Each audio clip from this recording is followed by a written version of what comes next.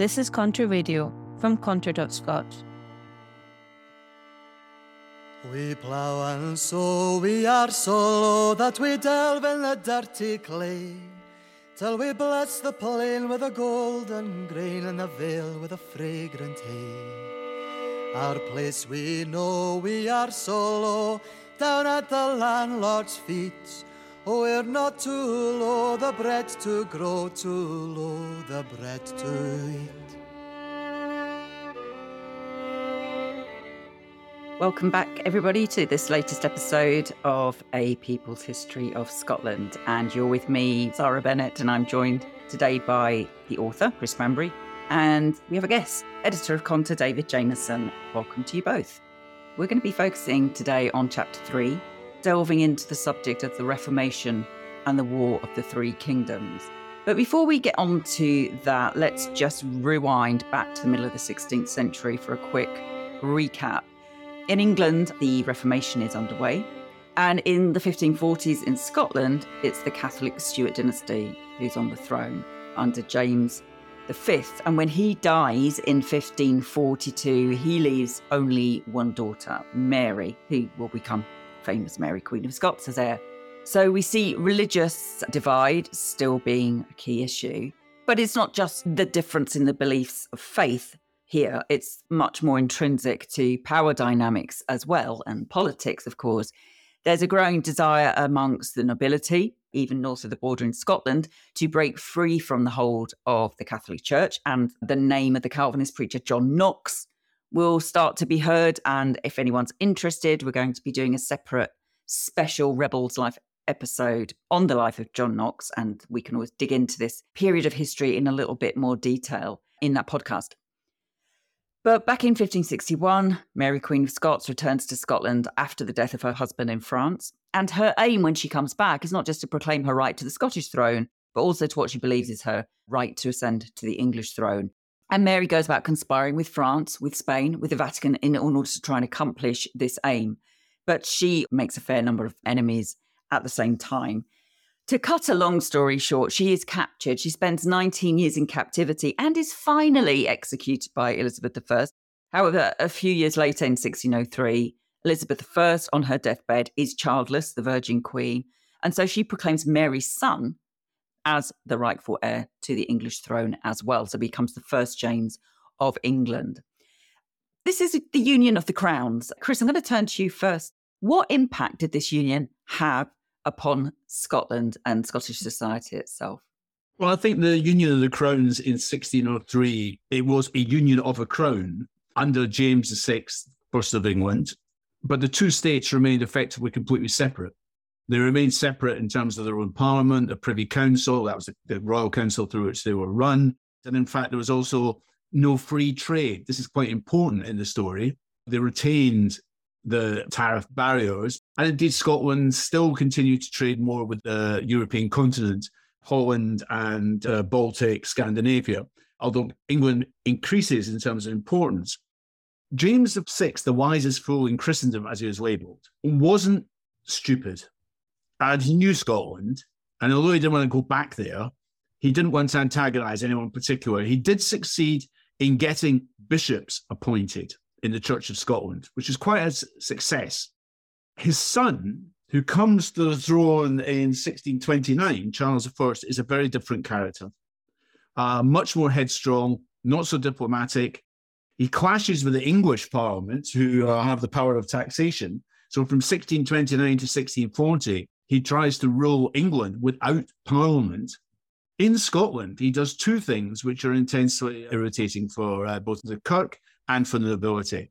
The first one was an attempt to take back from the nobility the land they had got at the time of the Reformation, almost 100 years before, from the Catholic Church, from the monasteries, the abbeys, and so on.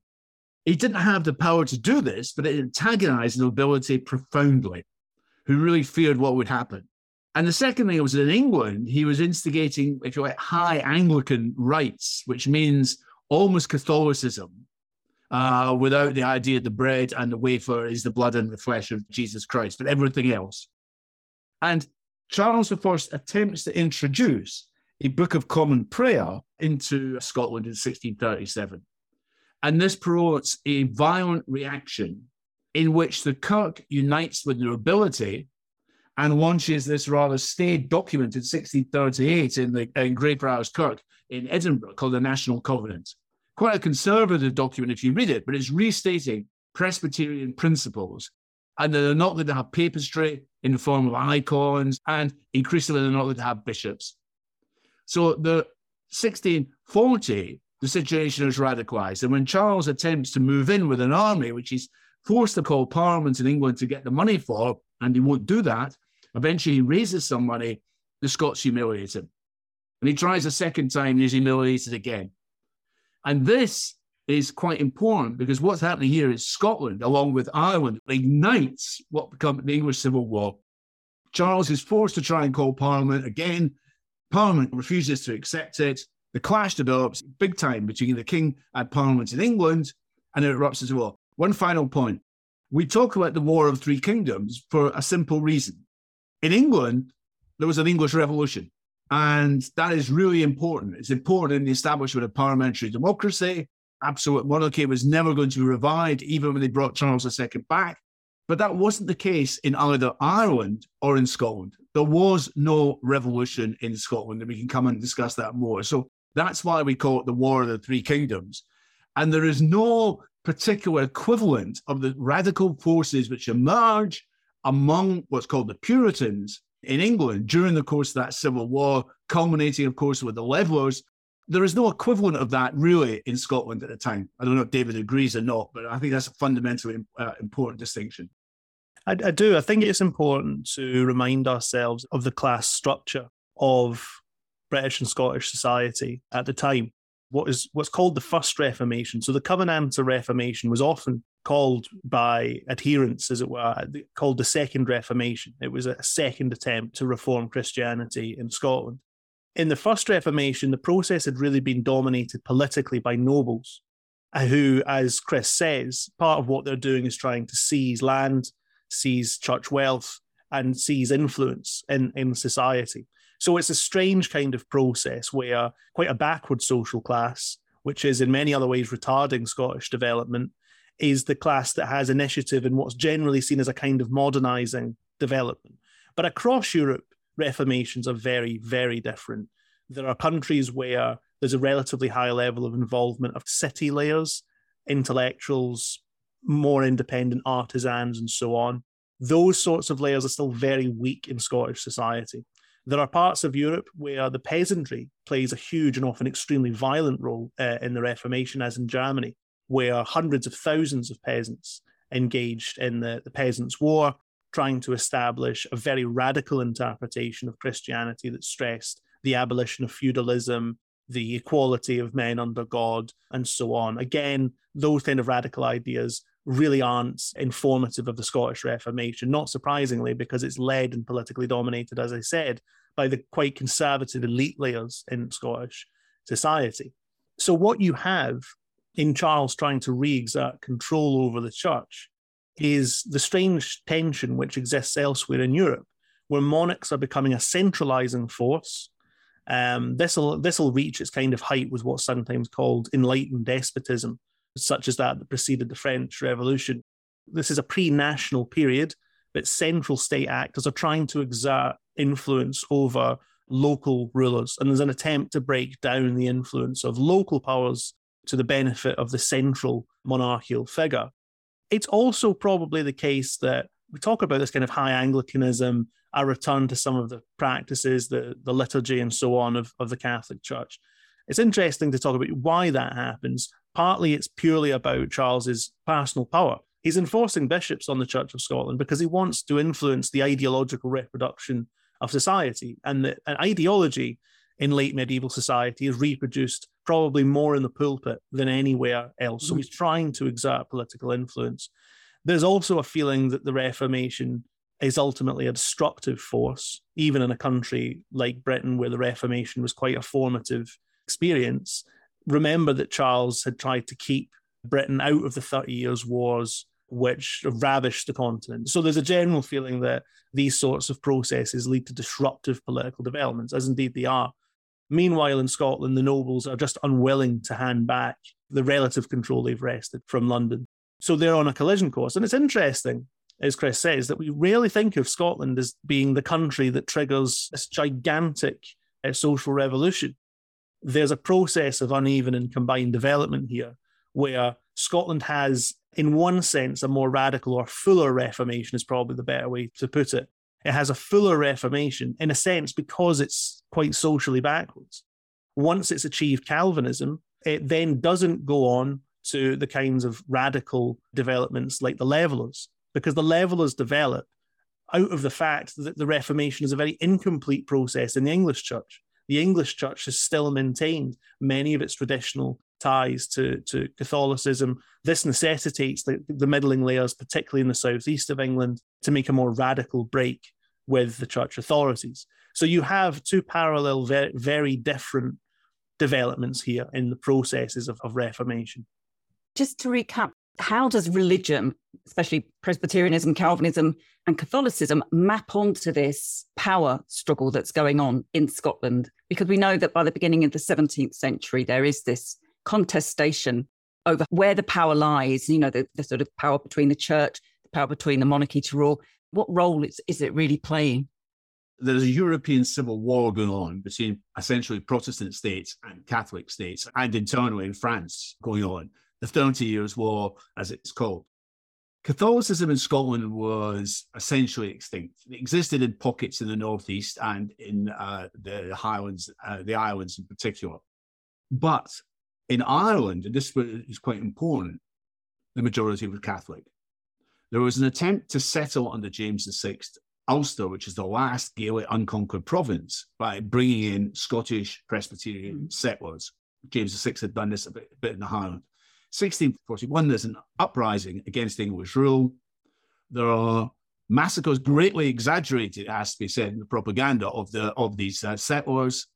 And this impacts into Scottish and indeed English society, where Protestants fear that the Catholic Church is going to make a comeback, but also Irish troops backed up by Spain or even France. And look what's happened there. Look at these massacres. So there is a fear about this, and there's no trusting of Charles I, particularly his wife, Henrietta Maria, who is a French Catholic princess. And this, what David talked about, this high Anglicism, confirms this suspicion. I think David's put this well. I think the important thing about Scotland compared to England in 1639, 1640, Scotland has something which England doesn't. Because it is still a feudal society, it's armed. That's in the Lowlands and in the Highlands. And they can raise an army. And they have an officer corps which has trained thousands of Scots had served in European wars. They had an officer corps who are up to speed with the most modern military technology and thought. And Charles had nothing to counter this with. So he's humiliated twice by a Scottish army, forced to pay lots of money when they captured Newcastle and literally cut the coal off to London. Mm-hmm. So in terms of that, he's humiliated by it, and then forced to call Parliament in Westminster. Parliament refuses the money to raise an army, and the English Civil War gets underway. Very quickly, a radicalizing process is injected into it. When the war begins, the Scots are militarily superior. And again, there are interesting parallels down through Scottish history, because this is also why the Stuarts re-invade in Scotland, because they know that they can raise an army in Scotland really quickly, because there's still the kind of clan levy, the feudal levy that exists in the Highlands. They can call on the local networks, the family networks, essentially, that dominate Scottish society, and raise an army very quickly in that way. So again, I mean, I'm going to sort of bore people with this concept of uneven and combined development, but it's astonishing that what you have here is Scotland is more militarily effective initially because it's more backward. And then as the war develops, the Scots fall behind. They become rapidly superannuated by the wartime developments of armed forces. Now, in the first English Civil War, you have, remember that it's a war by increments. The parliamentary forces don't go in meaning to cut Charles's head off and declare a republic. At first, they want to fight Charles back to the negotiating table and rearrange a new dispensation between the Parliament and the King. The King will stop abusing his privileges over Parliament. Parliament will have more say in the conduct of state affairs and so on. But as Charles is defeated in the First War, when he returns to fight in a Second War, the parliamentary side increasingly radicalizes. It begins by being led by relatively moderate parliamentarians. As the war continues and the hardship continues and the death toll mounts, you'll remember that by the end of the war, Charles is sentenced to death on the basis that he is a man of blood. This is a very traumatic period in English history. The death toll is exceptionally high. The disruption to society is exceptionally high. You start to have sections of the Protestant community in England radicalizing towards new ideas. There are innumerable sects by the end, some of them with completely demented ideas. For example, can you give us any demented ideas? The Ranters, so-called, believed that orgies and drunkenness was a form of worship. So they would have wild sex parties and get completely blasted drunk as a form of worship. But you can find a sect in the English Revolution that believed anything was a form of worship. What, of course, is happening here is that the traditional political and religious authorities, their authorities being destroyed by the emergence of the English Revolution, and other ideas are rushing in to fill the gaps. I think it is important to draw a distinction between the intensity of that process in England and what's going on in Scotland. There is remarkably little of this in Scotland. You can search high and low for an equivalent to the level as in Scotland, and you really don't come close. Now, that's because the class structure of these two societies is very different. Mm-hmm. The really radical forces in the English Revolution are being driven from the densely urbanized and densely populated parts of the southeast, which are the most advanced, one of the most advanced economically and socially sections of European society. You have to think as well about the huge level of democratic organization within the English Revolution. The new model army, I think it shouldn't just be thought of as a military force, though it is a force of enormous military innovation. The tactics that it develops completely flanks both the English royalist armies and also proves ultimately to be more than a match for the Covenanter armies, which at the start of the war had been so effective. They deploy whole new strategies that actually inform the British army in coming centuries. But also that this is an army which is drawing from the townsfolk, artisans, from the apprentices, young apprentices, so they're not working class, but they're an urban wage-earning element of the population who drive much of the radicalism of the entire revolutionary process. And the army becomes a democratic institution. Soldiers start debating where next for the revolution. They start raising demands for the universal enfranchisement of men in English society, an incredibly radical demand for the period. And it's a place where a huge amount of pamphleting goes on. It's a place where a huge amount of lay preaching goes on. And it performs the role that in every revolutionary process, there must be a democratic centre of this kind. So in the French Revolution, it's the Estates General and the clubs. In the English Revolution, it's the New Model Army. In the Russian Revolution, it's the Soviets. We could go on and on. There's a centre of organised democratic life which is driving the process. Again, this is entirely an English phenomenon. There is no institution like this in Scottish society. The Covenanter movement is interesting. It's a mass movement, but it's not a democratic movement. It's dominated by the traditional elites of Scottish society who are leading it. Interestingly, there is involvement by women in the National Covenant. Okay. And this is something which has drawn a lot of, I think, scholarship recently, an interest in this. There's even claims, I think, that women would turn up to places, to churchyards where the covenant is being signed and demand that they sign it as well. It is quite a shift in Scottish society to have the women of Scottish society signing a covenant between the people, the king, and God. But it doesn't go further than that. These people don't start then making demands for enfranchisement, for the vote, for their rights of speech and assembly. All of that is seen as belonging with the church. What they're demanding is freedom for the church, freedom of worship, freedom for the church to establish its own doctrines and promulgate them. And that's a process that, again, is absolutely controlled by the elite. So once again, you have this situation that because the independence of the Church of Scotland is so established, that actually becomes a constraint on the radicalism of the movement. That, combined with the weakness of some of the popular layers who are driving the revolution in England, is key to why Scotland not only lags behind in radicalism, but ends up having started the war alongside people who win the war, Scotland ends up on the losing side of the war because it ultimately switches its allegiance to the royalist side. I think this is quite an important point. The Covenanter movement begins to fragment as the English Revolution radicalizes.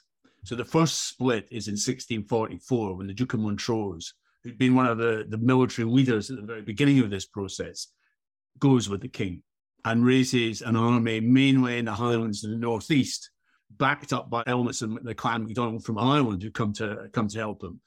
Wins a number of victories in the north, but when he comes south, the Highlanders desert him and he's routed, has to flee to Europe. That's the first break. Montrose becomes one of these romantic Scottish heroes as well, missing out the fact that he's on the wrong side of the revolution. Then there's another break because the Second English Civil War, by that time, the Scots, King Charles I surrenders to the Scots in 1645. And they don't really know what to do with him, the Scottish Army in England. And so they end up selling him to the House of Commons. Now, I mean, we could maybe make a joke about this, so it represents a stereotype of Scots, but they sell him, to literally sell him.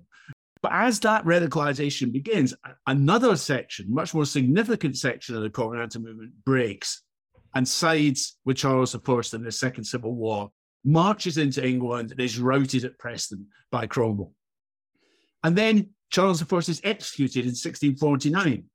And the final section, the dominant section of the Covenanter movement, recognizes and really, really don't like this. They didn't like King Charles I, but they weren't out to cut the king's head off or abolish the monarchy, far from it. And for nobility as well, there's obviously fear of what this all might all mean for their own position. So they join with Charles II, he's Charles I's son. And then Cromwell comes north. There's a dramatic battle at Dunbar where the Scottish commander Leslie is on the high ground with Cromwell on the low ground at Dunbar, fearing he's going to get beaten. When the Church of Scotland ministers insist that the Scottish army has to move down to the low ground. And Leslie does what he's told by the Kirk. And Cromwell wins one of these stunning victories and takes control of Scotland and creates for a short period a British Republic, which is a British Republic. So, for instance, he begins the task of pacifying the Highlands, and he's quite successful. He's also conquering Ireland, which the English state had never been able to do before. He also takes Jamaica and begins to establish the beginnings of the success of the British Empire. He engages in war with Holland, the main economic rival of England, and beats them. Though the English Republic doesn't last, it's a pointer to what could be achieved down the road. So when Charles II comes back, it seems as if everything's gone back to normal. And in a sense, in Scotland, it has. It goes back to the old Parliament, which is completely undemocratic, by the way. The Privy Council, the Kirk. We'll come back onto that in a minute because things don't stay the same with the Kirk. But it seems as if there's two separate kingdoms united by one man. But already you can see that in England, there are people, and increasingly in Scotland, people are looking back at what Cromwell did by the creation of an all-British state and thinking, actually, there's something there for us, And this is going to be quite important. Come the glorious revolution of 1688, Cromwell has put down a marker.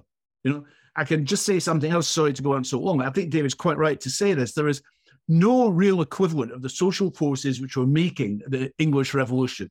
London is a driving force. Edinburgh, compared to London, is a village at this time.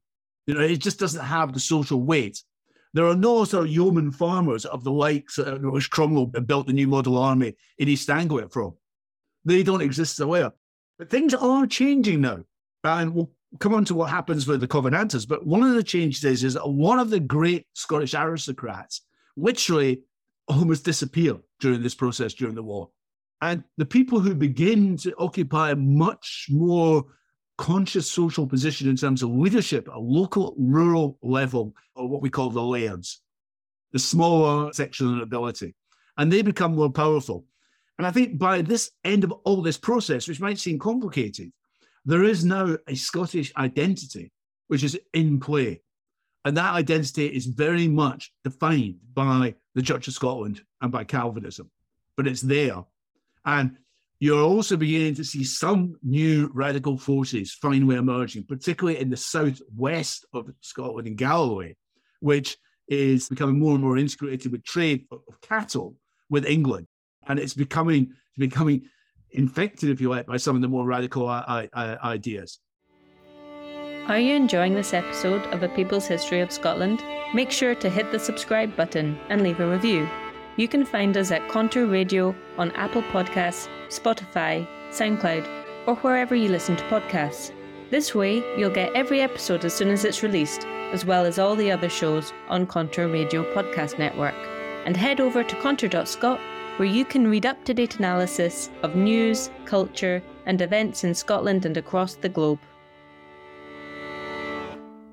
When you talked about Cromwell and this desire to create this British state, and the idea, I think, was to kind of subsume Scotland into England, if you like, and extend that up north. But in terms of the development that was taking place in England at that time, it sounds like it was quite starkly different. Was there quite a different rate of development around the sort of towns, the cities? Is that right? If you cross the border, as late actually 1746, a man called General Wolfe writes in his diary that when you cross the border between England and Scotland, it's obvious you're moving from one society to another. But literally the fact, in England, there is enclosure. Common land has been taken by private ownership. It's been enclosed by ditches, by hedges, etc. There's been improvement. Agriculture is now producing for the market. In Scotland, it's still run-rig system. It's still production really largely for your own consumption. So there's a huge difference between feudal Scotland and the beginning of a capitalist England in terms of that. Huge differences, which are noticeable to anyone. You need to remember the backdrop to these different rates of development are simple. They're geographical in the main. Scotland is a country divided north and south into a kind of farmable lowlands.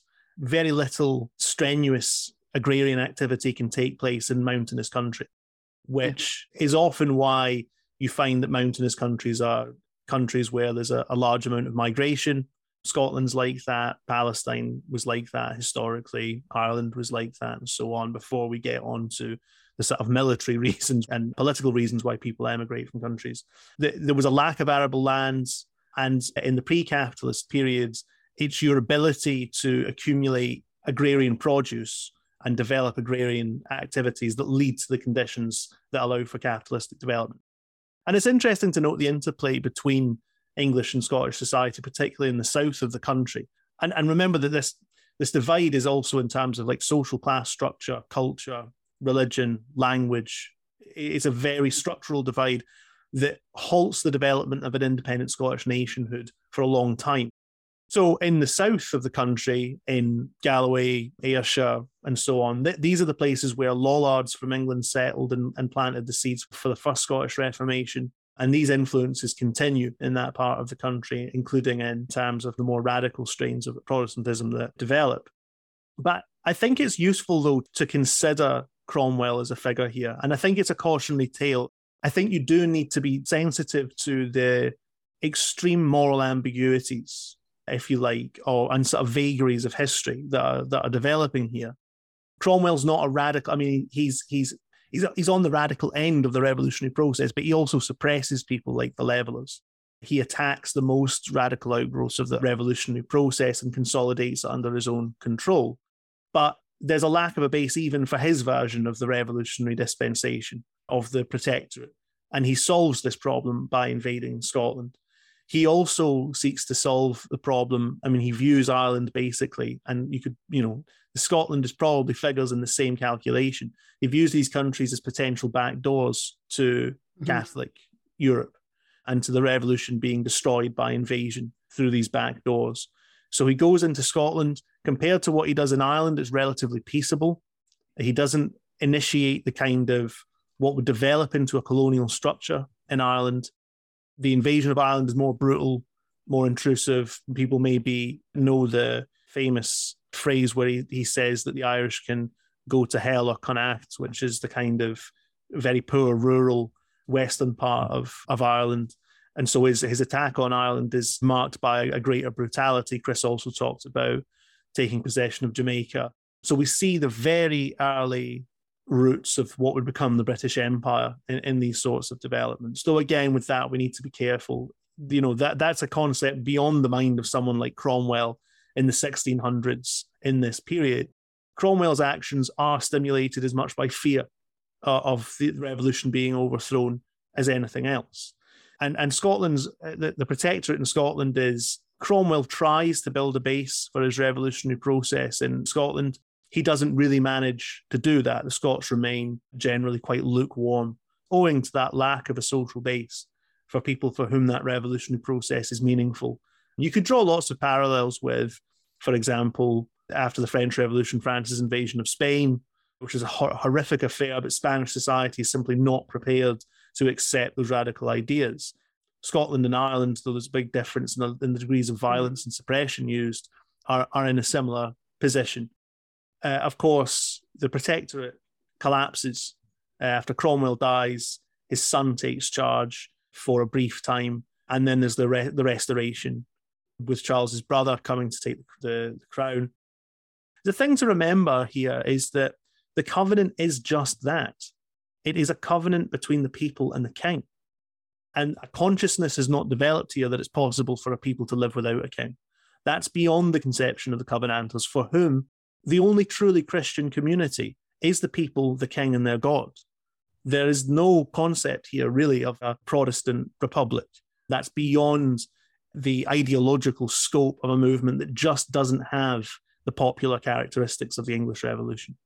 Sure, but it is a popular movement, nevertheless. It has real roots, and perhaps that in itself is just worth clinging on to. And of course, the involvement, the direct involvement of women.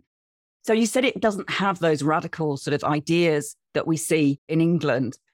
But what does it have? It's not just vehement anti-Catholicism, although it probably does have vehement anti-Catholicism at its heart. But what else is there then, David? It's not radical and revolutionary. It is a covenant.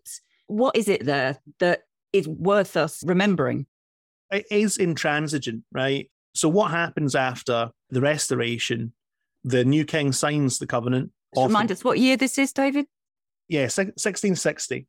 Okay. The king returns. He then returns to power, and lo and behold, he attacks the Covenanters. And this is the onset of what's sometimes called the killing time in Scotland. The widespread repression of the Covenanter movement. The Covenanters fight to hold on to the independence that they've gained. They lose in a battle outside of Glasgow and are crushed rapidly. This is a period where the church gains many martyrs, which are important to the later establishment of the Church of Scotland and its identity. It's one of these areas of Scottish history which was romanticised in the Victorian era, and you can still find shrines which seem very Catholic, I have to say. I visited one recently to young women who drowned themselves or were drowned rather than accept the new religious dictums coming from the Restoration regime in England. To be positive for a moment about the Covenanters, a bit grim to say this, but the Covenanters, having engaged in some quite shameful returns to, by siding with the kings, this is a heroic period where the Covenanters go underground. They're banned from preaching in their own churches, so they often organise open-air conventicles where they can continue to preach their hardline Calvinist doctrine. And there's a huge amount of subversion. There are some extremely heroic stands against the Restorationists, who are just hideous thugs. And by the way, their local enforcers, of course, are Scottish nobles, once again playing an ignominious role in this.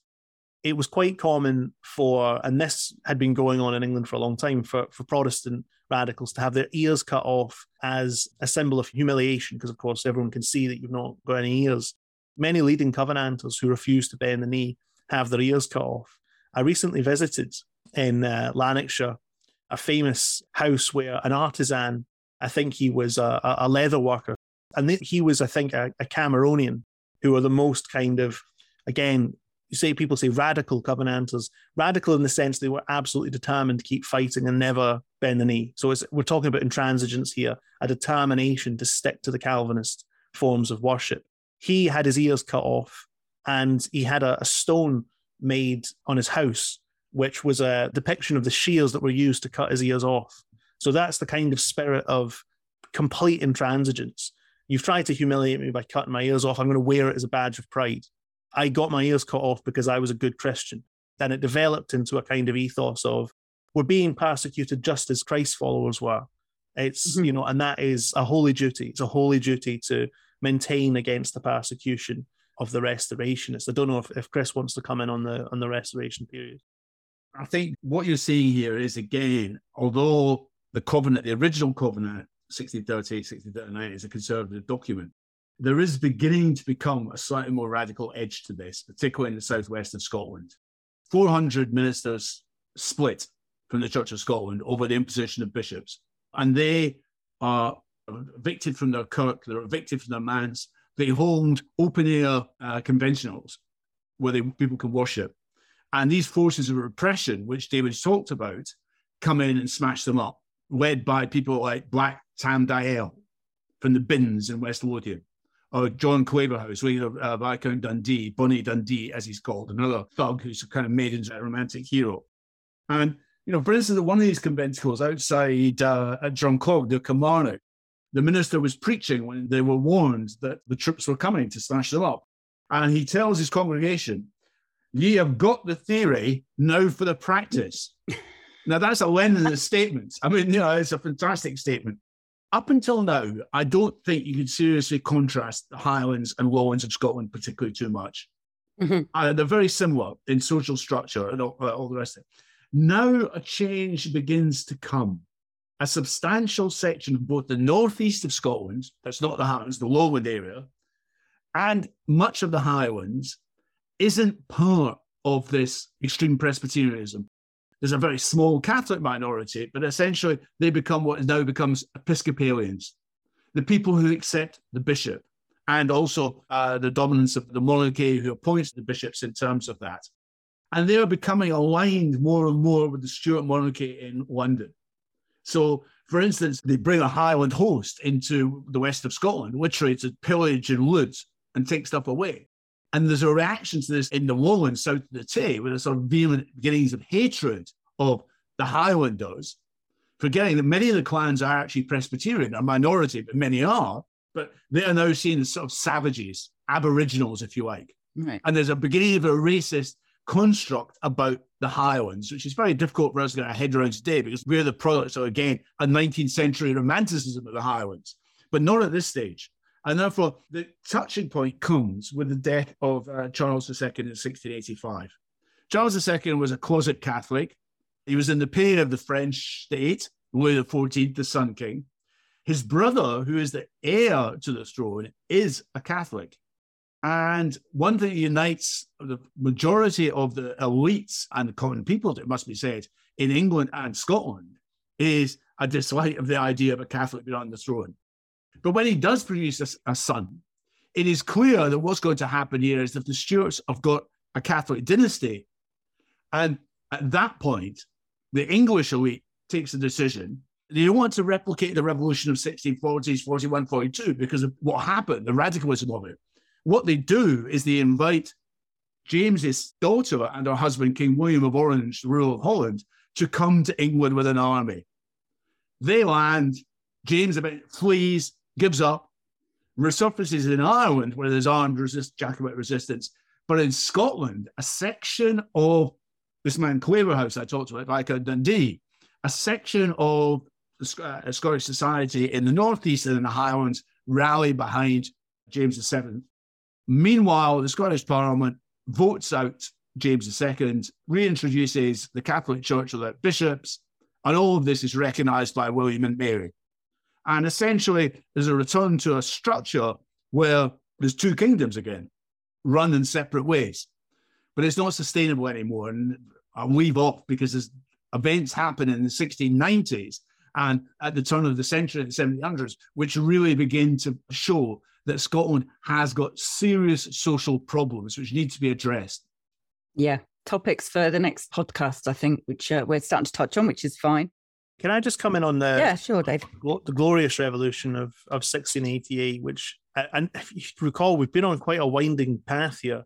We started with the birth of the Covenant movement in Scotland. That helped to instigate a moderate parliamentary revolution in England that led to a deepening radicalisation into an extremely well-organised and very radical revolution in England, which was suppressed by Cromwell, who established a short-lived republic, which was overthrown with the return of the monarchy, which is then overthrown again in a kind of revolution from above by importing an external monarch who is going to hopefully put all these kind of matters to bed. In Scotland, it means the end of the killing time proper. A new church arrangement is arrived at, which finds it has broad enough acceptance in society. And basically that is that the church is established on a Presbyterian basis. Local congregations, in theory, have the ability to choose their preachers, but it's understood by the Scottish nobility that it will be they who, it will be local landlords who control the local communities who will be choosing the preachers. You can see that had the killing time continued longer in Scotland, it's possible that it would have produced more radical developments, because a minority of the Christian community in Scotland now never joins this new state-backed church, basically, a formally independent Church of Scotland, which is sanctioned by the regime of the Glorious Revolution. There's still to this very day a Covenanter church in Scotland, who are the remnants of the people who refuse to join the new church.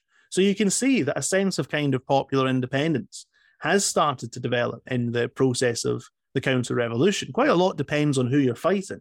If you're fighting against Cromwell, who represents these demonic Republican ideas, it's quite easy for you to draw conservative conclusions. If you're fighting against a restored monarchy who stabbed you in the back and is now cutting your ears off because you're not Church of England enough, that obviously can drive you into some quite different political conclusions. And as I say, they never really reconcile to the new church, some of them, a minority. And also in 1688, you have, and this is how, history's funny this way, particularly in Scotland, you have holdovers that last a very long time. It won't be until the middle of the 1800s that some of the organizational questions of the church are finally dredged up again, that were established in 1688, dredged up again in the disruption, which is fundamentally about this relationship between the kind of democratic governance of the church and the various class relations that underpin that. So decisions are being made in this period which are quite formative to Scotland's future.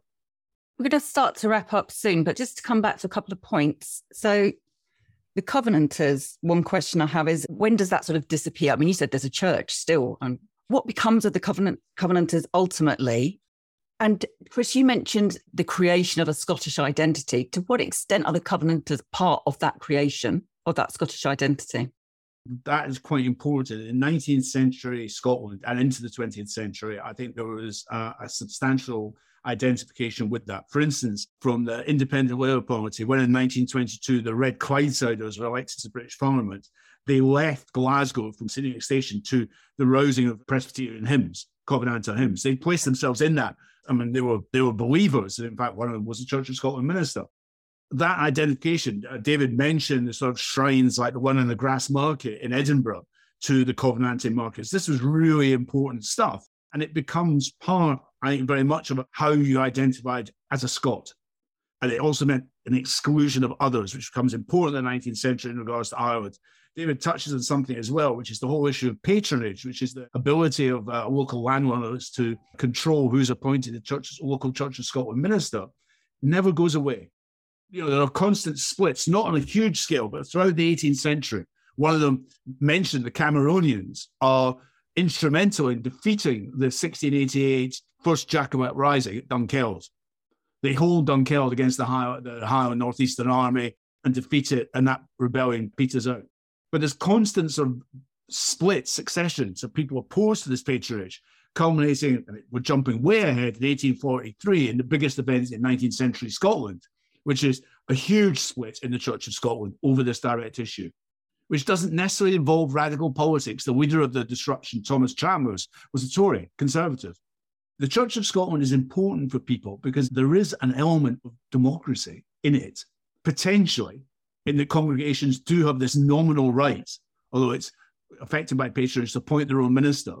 It's an element of social control, and the witchcraft killings, which you haven't talked about, are the most obvious example of that.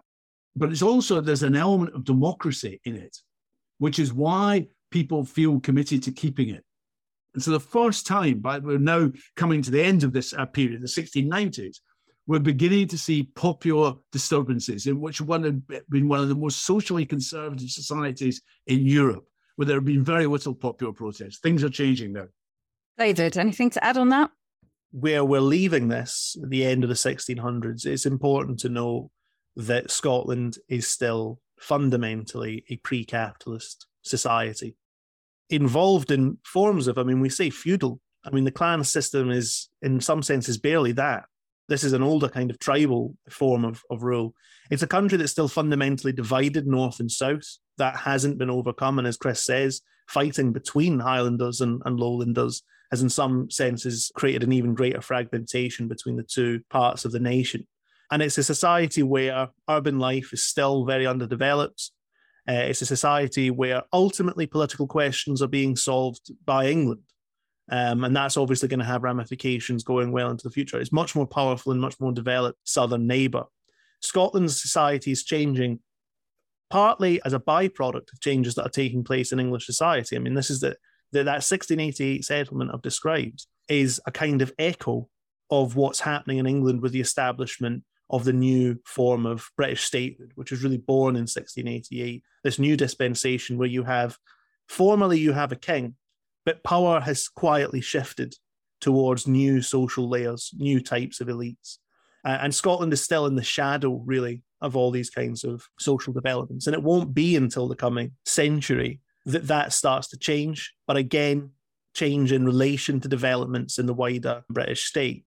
Look, if you're going to be serious about Scottish history, I think what these episodes we've discussed prove is that it's just not useful to come to Scottish history through the lens of Scottish historical continuity. So we've discussed that a first Reformation in which Scotland was balanced between the powers of France and England, and the Reformation process was often backed from England. That's important to Scotland's national development. No one could deny that the Church of Scotland isn't vitally important to Scottish national development, what will become the Scottish nation state. England plays an important role in that. Relations with various English factions are crucially important to the development of the Second Reformation. And I think to really want to recover a people's history of Scotland, you need to remember that multinational context. There is a context where Ireland, England, and France in particular, and other countries that have been mentioned, are vitally important to that story. When I think about me, there's 2 points I'd just like to bring in. 1688 and the Glorious Revolution and the establishment of that doesn't create a British state. It creates one all-British institution. It's the British Army. Mm. And a lot of the Duke of Marlborough, who's the key British general, a lot of his staff are Scots. And in particular, the Earl of Iowa, I figure we'll talk about in the next episode, the eventual heir to the Duke of Argyll, the Campbells, is a leading British military figure. So one British institution is coming. And the second thing is the British monarchy goes to war with France because France is attacking Holland. It's a long story. This civil war, this European war, or religious wars are continuing. And suddenly Scotland, which has not agreed to this, Scotland's not even consulted about it, the trade with Holland, the Baltic, and Scandinavia is essentially cut off. Scotland's traditional markets are no longer open for them because they're shut down by war at sea. And Scotland is now in an economic situation which is quite perilous. So these are things we're going to discuss in the next episode. Right. Well, that seems like a good point to pause it for now. David, Chris, thank you once again very much for your time. Always fascinating to listen to you both. Thanks everybody for listening in, and tune in again to the next podcast. Bye for now. We hope you enjoyed this episode of A People's History of Scotland. Next week, there will be a special Rebel Lives episode of the podcast on John Knox. Sophie Johnston will be speaking to David Jamieson about a man who, for better or for worse, helped to fundamentally change Scotland forever. This is also based on Chapter 3 of the book, so if you've fallen behind with the reading, this is a great chance to catch up. We'll be back the following week with a new episode on Chapter 4, the Act of the Union and the Jacobite Rebellion. This series is only possible because of support from listeners like you. If you'd like to help us make more shows like this, please head over to conter.scot and make a donation, or subscribe to our Patreon channel. The music is by Ewan McLennan from the album Stories Still Untold. Special thanks to him for allowing us to use this song. We're low as to war we go to fight some foreign country. that yesterday was our greatest friend, today's our enemy. God bless our boys, the papers scream, praise them, the churchmen cry. But oh, when the war is done and we're all home, who cares if we live or die? We're low till that happy day, we're called to a heaven on high. Oh, and the freedom we never had in our lives will be there on the day we die. But if you see no worth suffering hell on earth for the promise of a heaven above, oh, why not join the fight till that one day we might see a heaven down here below. See a heaven down here below.